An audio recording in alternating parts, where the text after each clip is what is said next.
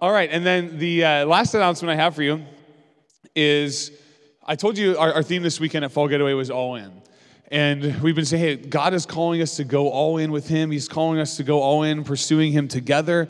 And He's called us to go all in on the mission that He has given us to extend His love to this world. Now, we have a guest speaker that's going to be with us this morning. And I don't know him super well, but in the few interactions that I've had with him, he seems to me like a dude that is very much all in. Some of you probably know him better than I do. Do we have any rock climbers out there? Okay, yeah, we got some. If you love rock climbing, this is a guy that you should meet because he literally lives in a rock climbing gym, or he lives in a church, or he lives in his house. I don't know, they're all the same thing.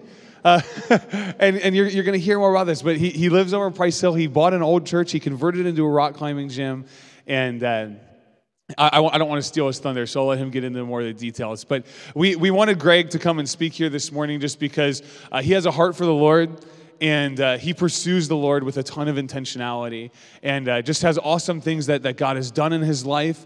And he's made a lot of sacrifices in following Jesus. And I think that we have a lot that we can learn from him this morning. So please welcome up Greg Eichhorn.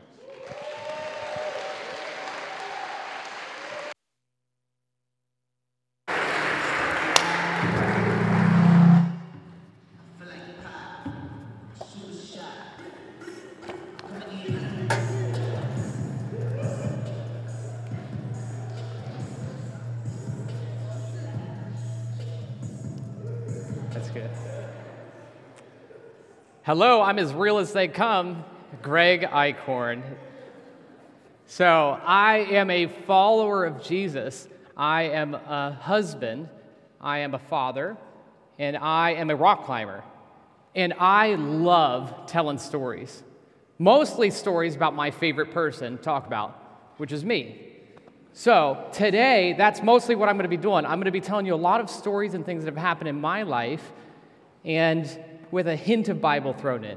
So as a warning, some people find me to be a little bit offensive, direct, and a little bit sarcastic.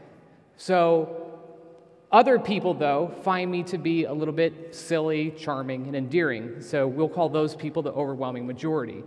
But what I'm going to do today is talk about my faults and my strengths that I've had over the years in my stories, hoping that you can be your best self.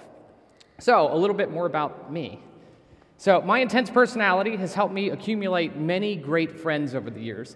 So, and some okay friends, but mostly just great friends. So, that has also helped me get my great wife that I have. So, I've had the same wife for 19 years.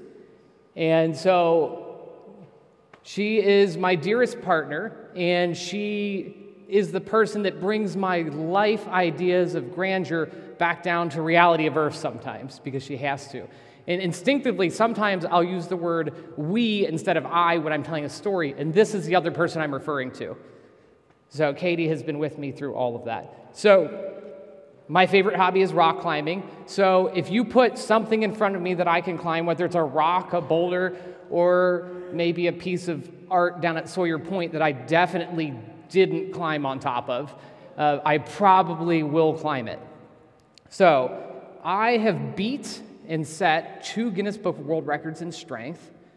So this is an exercise called the Turkish get-up. You take a weight flat on your back from the ground, push it up over your head, and then you bring it back down controlled. You do that again and again and again, maybe like 1,600 times, and you can get a 24-hour world record that's still holding strong at 74,000 pounds. So, other things about me. I've been featured on a cover story of Cincinnati.com and the Enquirer. I've been on The Aggressive Life with Brian Tome, his podcast, and I've been in a Crossroads-produced video that's seen by 40,000 people in one weekend about adopting kids. So I'm the most famous person you'll ever meet in your entire life.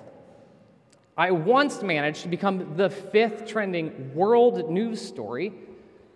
And if you Google Snow Fort Dad, you'll see a picture of me and my family because we built an igloo in the backyard, and the picture went instantly #1 on Reddit. And I was interviewed by world news media for an entire week because of an igloo that I built. So I have a ton of medical needs and adopted kids that live with me in my church converted house that Grant was telling you about, where it holds the world's largest rock climbing gym. So I've been called the Crux Lord recently, and I think that's sticking around. And the reason I have anything I have as possible is because I love and I follow Jesus. So in my life, I found Hebrews 6 to be so applicable. It says, "And without faith, it's impossible to please God, because anyone who comes to him must believe that he exists, and he rewards those who earnestly seek him." So earnestly seeking implies a very distinctive effort. So there have been times where I not put forth energy in life that I should have, and it resulted in failure. In times, conversely, that I've put forth a little bit of effort, and it's snowballed into the rest of the trajectory of my life. But the most memorable for me is always the times that I've chosen the action over idleness. My point is that intentionality and putting forth effort, not just my intentions themselves, have improved me as an individual in the things that I've done. And man, I love donuts. I think most people just love donuts. But I've been told by people and by basic science that donuts are not the most healthy choice of a meal. So, and I kind of know this myself, right? But at the great age of 19, I moved out and I bought my own brand new house. And with this house, I found some wonderful freedoms that I didn't experience before in my life. Now, I can eat anything I want. I don't have to eat what my mom makes anymore, right? So I go to the grocery store. Fruit? No, I'm not buying that, right? Vegetables? I've never even heard of it. But donuts, I love donuts, right? Who doesn't love donuts? So like a turkey preparing for Thanksgiving, I ate donuts. So every breakfast, and maybe one later in the day or whenever I wanted, I ate donuts. So I find myself coming to a place where people didn't tell me until they did that I was becoming fat. So 1 or 2 a day is all it took, and I went from being a 145-pound scrawny person to a 190-pound married man in a year.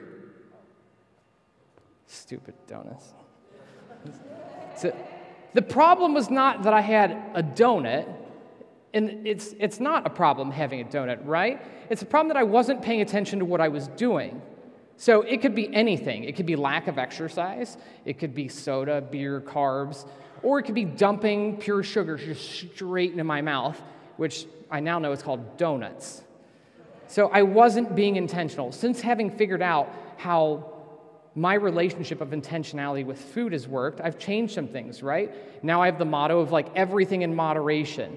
Or am I eating because I'm hungry or because I want something to enjoy? Either is acceptable, but the point is that intentionality is literally now the most important value that I hold in practice in my life. Most successful people, I believe, are successful because they're intentional. So I love and I read Proverbs every single day. So that being said, the Holy Spirit says in Proverbs 8:12, I,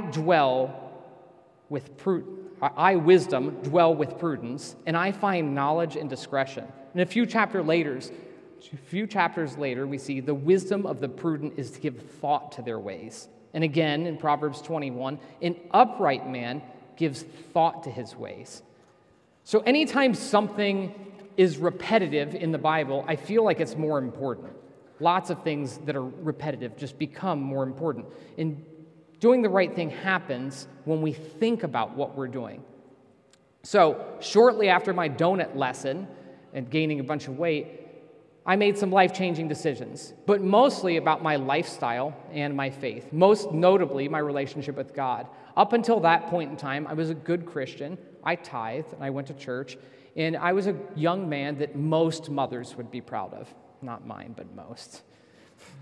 But everything that I was doing in my life was coming from a place of being passive and out of a place of what I was supposed to be doing. Nothing was a calling, a deeper purpose, or the pursuit of God in a very intentional way. My life was good, but not embracing the capacity God could have given me with his full power and access I had to him. So at the time, I attended the Tri-County Vineyard, as was the custom on Sunday. And Dave Workman, the pastor at the Sharonville Vineyard, gave an amazing message that rocked me called Radical Generosity. So he talked of different ways that people would, could, and were extravagantly being generous as a part of their daily faith practices. So one of the ministries that he had to do with giving a car away. So at the time, I had 2 cars. I had this, at the time, 1993 Plymouth Laser with underglow and custom stereo. And I had my crappy Ford F-150 truck that I wasn't sure what day it was going to break down. So I decided that I wanted to help out a single mom or whoever they were going to give this car to. So I had to make a decision on what I was going to give away, and I decided I was going to give my car away instead of my truck. And it doesn't make sense. I just talked up my car, right, and said my truck was crappy. But why would I do that? Because I had come to a place in my life that I was going to make a decision on what my priority in my life was going to be. I wanted that to be God first. God didn't want what was left over, right? God wanted to be my priority, and I wanted him to be that in my life. So I give away my first, I give away my best, not what's left over. And since then, things have changed for me because I feel if you're moving, it's easier to steer a moving ship. So, I know we didn't just come to hear stories from me. You guys do want to hear some things from the Bible, so I did include a little bit of Bible in this as well. So, let's hear about some intentional people in the Bible as some examples. So, these all the Cliff Notes come from Hebrews 11, and then I'm reading the full section starting at verse 32. So, the title is Faith in Action. So, Abel brought an offering to God. Enoch pleased God. Noah built an ark. Abraham moved from his home and went not knowing where he was going. Abraham offered his son Isaac as a sacrifice. Jacob blessed Joseph's sons, the wrong child when he was dying. Joseph spoke about the exodus of Israel from Egypt. Moses' parents hid him. Moses refused royal treatment and left Egypt without fear. Moses passed through the Red Sea on dry land, and the army marched around the walls of Jericho for 7 days. Rahab welcomed the spies. If you ever get the chance, go back and read all of Hebrews 11. It's just amazing hearing of these things. So this is the actual full version, starting at verse 32. Not to mention about Gideon, Barak, Samson, Jephthah, and David, and Samuel, and the prophets, and who through faith conquered kingdoms, administered justice, and gained what was promised, who shut the mouths of lions, quenched the fury of flames, and escaped the edge of the sword, whose weakness was turned to strength, and became powerful in battle and routed foreign armies. Women received back their dead, raised to life again. There were others who were tortured, refusing to be released that they might gain an even better resurrection. Some faced jeers, flogging, and even chains and imprisonment. They were put to death by strong. They were sawed in two. They were killed by the sword, and they went about in sheepskins and goatskins, destitute, persecuted, and mistreated. The world was not worthy of them. They wandered in deserts and mountains and living in caves and holes on the ground, and they were all commended for their faith, yet none of them received what had been promised, since God planned something better for us, so that only together with us they would be made perfect. And you probably think, okay, Greg, you're a little too excitable, and that's okay. Your faith is intentionality through your actions. When I reflect back on the through line of all of these Hebrews 11 heroes, these people in Hebrews 11 that are doing what God wanted, I see one consistency, and that's action. They all had intentional action. They all did something. God wants us to do something. God will do something amazing in us if we let it. So in Proverbs 20, it says, "The purposes of a person's heart are deep waters, but one who has insight draws them out." So where do we get this insight? So that is a question that you might realistically have the answer to that I don't. Our relationship with God is meant and ultimately should be personal, asking Him questions for help, listening, and processing. So God gives us His Word, the Bible, Jesus' example, family friendships within church, and direct access to Him through prayer.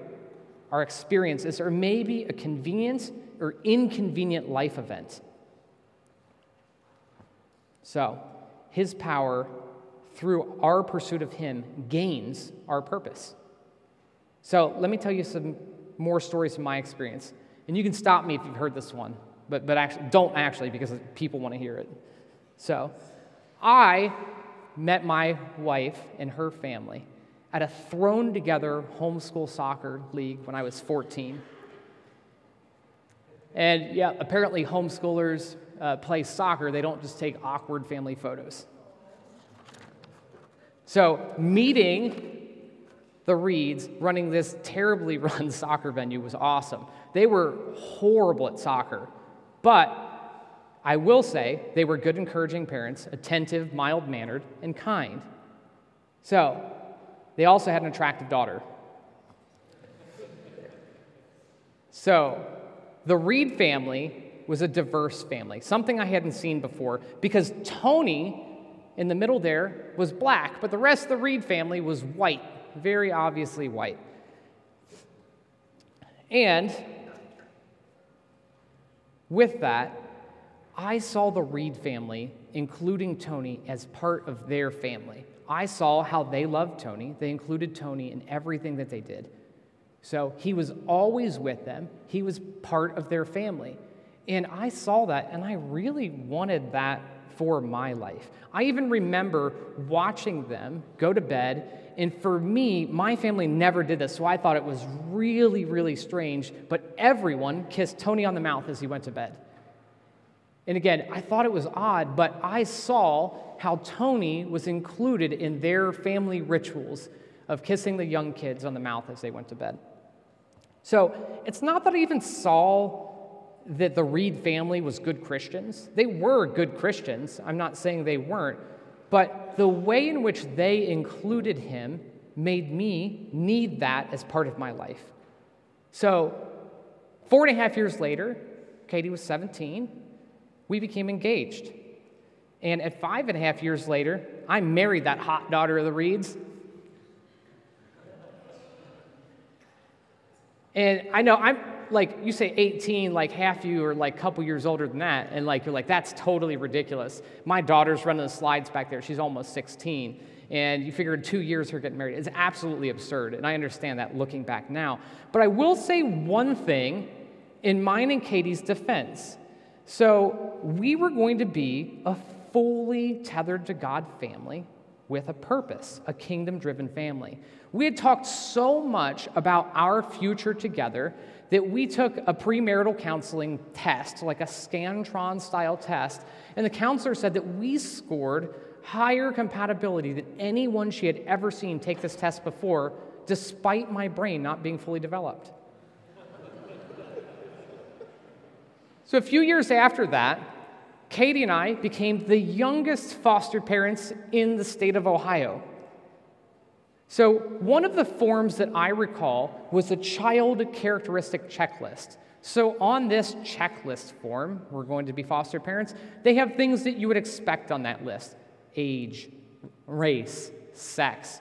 They even had some like mental and a little bit of developmental disabilities. But here's the ones that stuck out in my mind. I recall on a checklist a kid who is pregnant, a burn victim, severely handicapped child, one who publicly masturbates, or one who starts fires. So you can imagine, as a 22-year-old foster parent, I checked no to almost everything on this list. I said, that's absurd. And we got licensed. And then we waited for 3 months. 3 months after being licensed, we waited in this system that has so many kids overflowing in it, and we've never experienced, nothing. We get no calls for 3 months. We literally had an empty crib and an extra bed set up in a spare bedroom, and we got no calls for kids. So we finally got a call 3 months in, and it was a healthy girl. So I came home from work. Katie came home from work early. We called the county, and the county said that girl was already placed. And we're like, apparently there's not that much of a need. That night we had prayed, and we felt like God had something more for our lives. And that was not untrue. So, Friday, 3 days later, we got our call for more. This is baby Elijah. So Hamilton County called us with Elijah. He was a terminally ill baby boy who was a crash C-section birth. He was hypoxic ischemic encephalopathy for 18 minutes. He didn't have oxygen to his brain, and I had no idea what that meant at the time either. His skull was caving in on his diminished brain, and his spinal cord was actively deteriorating. He was on a feeding tube, and he had 2 weeks to 1 month to live. Even better still, inevitably, our house was going to be criminally investigated for his death when he was definitely going to die in our home. So, I know that's a really great case scenario. And so I was a solid pass. I'm definitely not doing this. I didn't want my first son to die, and I don't want to go to jail for my first son dying, which makes very logical sense. And then Katie was a solid yes, which throws problems in the situation. And I told her that we would think it over the weekend, so then I planned on telling her no again on Monday. But that weekend at church, God really spoke to me. And he vividly told me that he would heal my son. And since God told me that he would do that, that was my son, and that's what we were going to do. So we celebrated that he was going to come to us. And to no one's surprise, we called the county on Monday, and Elijah was still available. So Katie and I went and we met Elijah, and it was instant love. I had made a decision again that if Elijah was going to only live 2 weeks, then I was going to love Elijah the way that God loves me, fully. So I was going to spend my life loving him in his life as long as he was going to live. So Elijah continued to grow. Despite his likelihood, he lived, and he just continued living. And one night, I was sitting on my bed, and we did this a lot, and I held Elijah in my arms, I held his head, and I prayed for him and his brain that was deteriorating. And I just asked the Lord God that I knew to heal him. And out of nowhere, his skull that was sunken in popped. And his head filled in. And I actually have a picture of Elijah's old shaped head on the left, where you can see his skull is sunken in, and then his picture a few years later on the right, where his sunken in skull literally had filled in some capacity, in some miraculous and strange way that had nothing to do with me. Except I prayed. God healed my son, and not in the way that I expected, because he didn't jump up and he said, thanks, Dad, for healing me. Thanks, God, I'm all the way better. Elijah had so many medical complexities still and continued to have that. We almost lost him a few times over his lifetime. But we eventually fully adopted Elijah.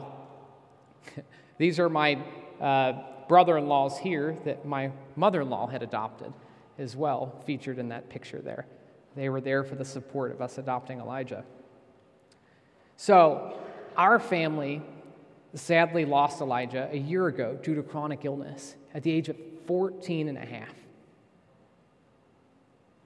He outlived his life expectancy over 400 times more than what they had said, and he died in the most peaceful and perfect way possible. And it hurts. And I still go to bed every single night, laying on my pillow and holding one of his blankets that he had right next to my head. And I told people I wouldn't cuss, effing sucks.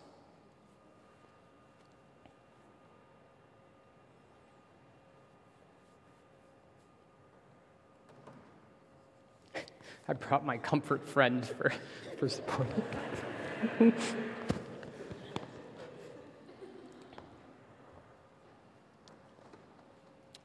Elijah brings and brought me so much joy that I couldn't have experienced without stepping out of my comfort zone and having him as my son. Elijah brought great joy to my life. In the last in-theater movie that we watched together, a friend that had known me for 15 years had walked up, and I had my full man-beard son sitting on my lap on his ventilator, sitting in this movie, watching this movie with me, and my friend walks up and says, "Did you hold him that whole movie?" And I said, "Of course I did." Like, that's how Elijah felt love, is by being held. So, this is a wall that we put up in our living room. If you ever come inside our actual house, at the house, it's like a 10-foot by 10-foot, regular-sized pictures just filled to the brim with pictures of good memories of Elijah. I understand God better because God gifted me with Elijah. I'm a different person completely because of him. Now Elijah's with Jesus, and I can look back on our lives together, and I have pride and joy and gratitude. And I wouldn't have chosen my life to go on differently now, even in the pain of loss and the grief that I have now. I still wouldn't take that back for a second. So I didn't know my path. I didn't know what I was going to do to be part of God's kingdom or with my life. I didn't know what my calling was, but I do now. So there's a process for me that couldn't be repeated for you. My process is not your process. But to date, because of Elijah and God trusting us to him, Katie and I have adopted 8 more special and medical needs kids, and I have 2 foster sons. So I'm sure it doesn't take a complicated math degree to figure out that's 11 kids. And when you think, I bet raising 11 kids feels kind of like 100, you're right. So up here we have Manny on the left, Israel, who we have the diagnosis that he'll probably pass away in the next 2 years as well, which is just really painful as well. Kamora, who's running the slides back there, that's Elijah sitting in the chair. This is our last family picture, so we're like, we know it's terrible, but it's our last one. So there's Everett down with his piggy bank, Adric behind him, Katie's holding our son Xavier, Zahara, and then we have me holding Malachi, Gideon smiling, probably the best out of everybody, and then Ava making a weird face on the right there. So that's all my kids. So all of my kids have been adopted from the Ohio foster care system, with the exception of our current foster sons that Kate and I are holding, that they're going through permanency stuff right now. Zahara was adopted from Uganda, Africa, and Israel on the left there was adopted from a different kind of land called West Virginia. So a lot of my kids have very unique stories where they beat odds and overcome great challenges. So my small contributions to their successes is largely based out of the ideation coming from one of my favorite verses I've ever experienced in the Bible. It's from James 2, 14 through 17. "What good is it, my brothers and sisters, if someone claims to have faith but has no deeds? Can such faith save them? Suppose a brother or sister is without clothes and daily food, and if one of you says to them, 'Go in peace, keep warm and well fed,' but does nothing about their physical needs, what good is it? In the same way, faith itself, if not accompanied by action, is dead." So I think it's easy for many people to say they have faith if you're just doing it to say you're a Christian, but what creates reality in your life is doing something with your faith. So today, I don't have time to tell you all the amazing stories of all of my kids, but I will tell you about my daughter Zahara, Z as we know her. She was actually the face of developmental disabilities, if you ever saw a pamphlet in Hamilton County a couple years ago. She's on all of their publications. You probably saw her on a billboard. She's probably more famous than I am. After Elijah's adoption, Katie and I felt like we may want to move overseas and we might want to become missionaries and help run an orphanage. So right after Elijah turned 1, Katie and I went on a trip to Uganda. And with some friends, we wanted to move there and see where we may want to work when we were going there. So we left my mother-in-law in Cincinnati with Elijah, who was needing oxygen for that 3 weeks because we had pre-discussed it a little bit. But while in Uganda, we went to multiple orphanages, and we were really impressed with how they were run, with the exception of the last government-run home we visited. There were 2 people taking care of 50 medical and special needs people of varying disabilities. And it was only 2 of them, and they were overwhelmed and had no actual care for most of the kids. I mean, in the States, you would have 2 people taking care of 1 kid with any one of the disabilities that these kids had at this place. So we had to ask if any of the kids used wheelchairs or couldn't walk, and they sent some of the other kids to go get our daughter Zahara, and 5 minutes later, they came and dropped Zahara in front of us, literally dropped Zahara in front of us, and she's only wearing a t-shirt. So she's not wearing pants or a diaper or anything like that. So Zahara was completely naked. She was nonverbal, neglected, and seemed very happy. And years later that we found out that Zahara was actually starved and thrown into the city dump and left for trash.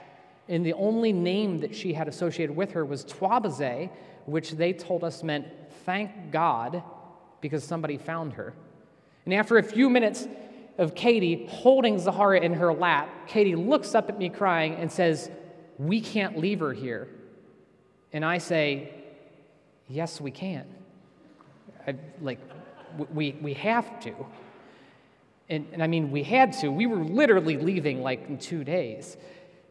So the next day, I did what I knew how to do best. I bought Zahara a brand new wheelchair that she didn't have a wheelchair, so I bought her a new wheelchair. I left $1,000 for her care in Uganda. And it was the end of the trip, so I got an email address from the people there, and that's all we could contact them with. And then we went on our way. And because we acknowledged Zahara as a person, I think they were a little nervous, and they actually moved Zahara from that institution that we had because of the interaction we had with her, and they gave her to nuns of Sister of Charity. And Zahara lived with those nuns for the next 3 years, where she was cared for fairly well. They had limited resources, and they were doing their best to love and do the things that God had for them in their life. So back in the U.S., we had minimal Ugandan contact, and I was driving home from the Arnold, where I was currently being a competitive submission grappler, and I'm driving home in the back seat of this car, and out of nowhere, God puts on my heart, "You left her there." My failure to act when someone abandoned needed me because I was too prideful of the young age and the difficult process. My intentional action time was then, but I'm going to act now, 3 years later. After much preparation, 6 months, I prepared paperwork and talked to agencies, and there were just fall through after fall through, and things weren't going well with the process one bit. I felt God tell me, "Go get her" on a Friday afternoon out of nowhere. And so my mother-in-law already knew this was coming again. And so we had 5 kids at this point, and I left my 5 kids in the U.S., and Katie and I booked one-way tickets to Uganda, Africa. If you drill a hole through the world, it's almost on the other side. And we flew to Africa on a Monday morning, 2.5 days later. Things in Uganda were sloppy. The system doesn't work the same. It was slow, it was long, but somehow we got a court date 2 weeks after having arrived there. And we miraculously, and I say miraculously, adopted Zahara after having not seen her for 3 years. And literally, she was brought to court, and that was the second time we ever met her, not knowing her at all. So, if that's not totally ridiculous, Zahara came home after a month after going to Uganda. We brought her home with a green card, and we had her see the U.S. doctors, and U.S. doctors said she had worms in her blood, 2 types of malaria, and a staph infection, if untreated in her knee, that would kill her 2 weeks later. that we knew nothing about. So she got treated for those things, and Zahara is still with me today. When I think back on the 3 years of what I could have done and what was my role in the kingdom to do at that time when God was using my wife to tell me, like, we should do something about this, I feel like a turd. I should have done something. I want other people to look at my life, and I want them to learn from the context of my life and the mistakes and the failures that I have done, and I've failed to act when I should have. Sometimes there's only one chance to do the right thing. So Zahara ending up having a happy story and a joyful ending in spite of me, not because of me. Z literally would have died had I not done it eventually. Z and our family are fortunate God made her terrible situation work out despite my lack of action. But he did make it work out. Every day, I still have to choose to work hard and to take intentional steps forward each day when I wake up. I ask God sincerely the words from a prayer in Psalm 143:10. Teach me to do your will, for you are my God. May your good spirit lead me on level ground. Let me be clear, me eventually making the right decision doesn't mean I'm a saint, I'm an angel, or your reincarnated Nana, even though Nana sounded like a really nice lady. On the flip side, I actually get bothered when people normally tell me how amazing I am because I'm not going to go to heaven and be bunkmates with Mother Teresa. I actually fail more than most people. I disengage. I don't admit to many of my failures. And I'm way too hard on the people closest to me. Not only that, but my knee-jerk reaction to most good things that I should be doing is, I'm not going to do that. We even have two really great examples today.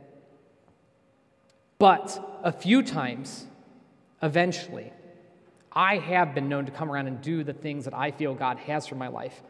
And when I do, I fully commit to as much as possible and more than what's possible. But it's not because I'm a really great dude with confidence. It's because I serve a great, great God. God enables me to do something, be someone that I'm not in my own power.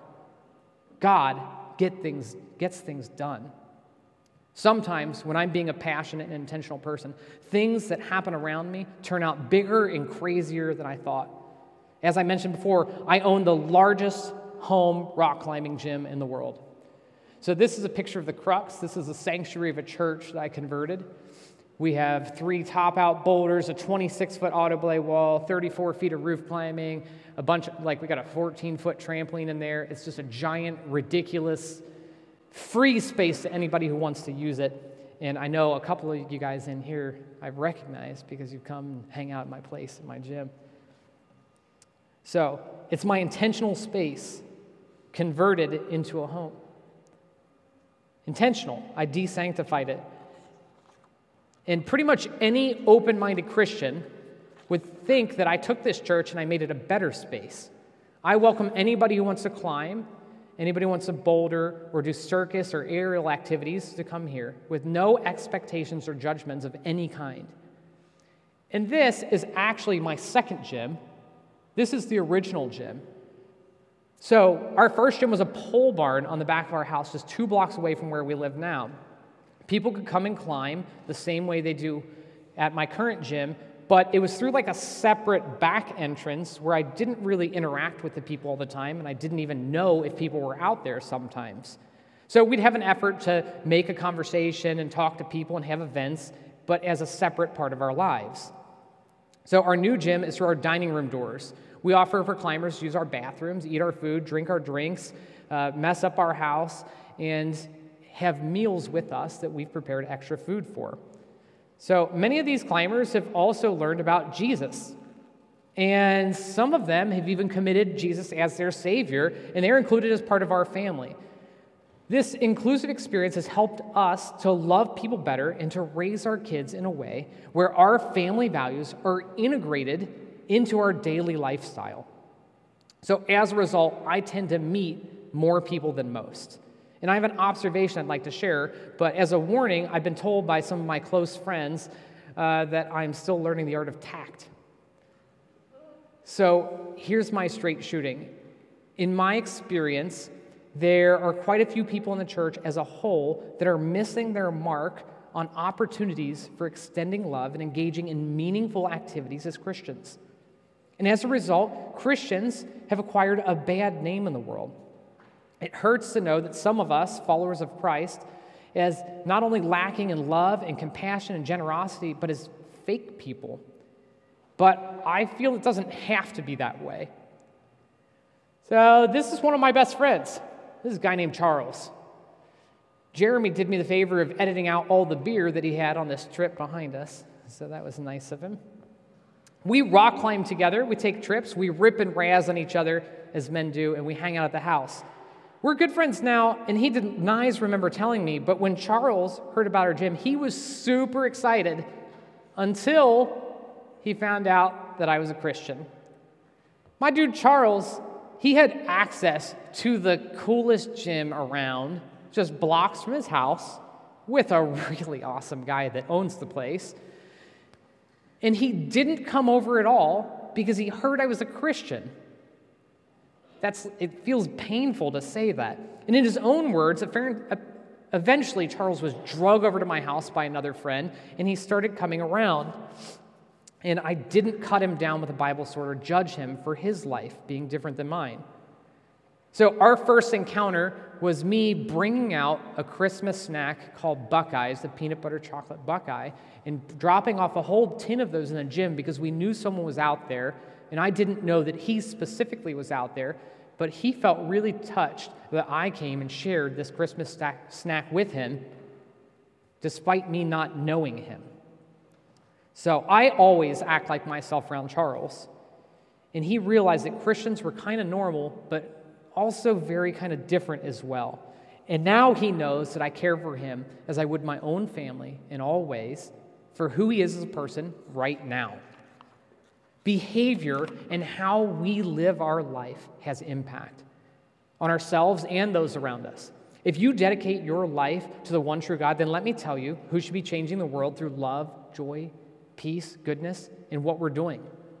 It's us. We should be changing the world.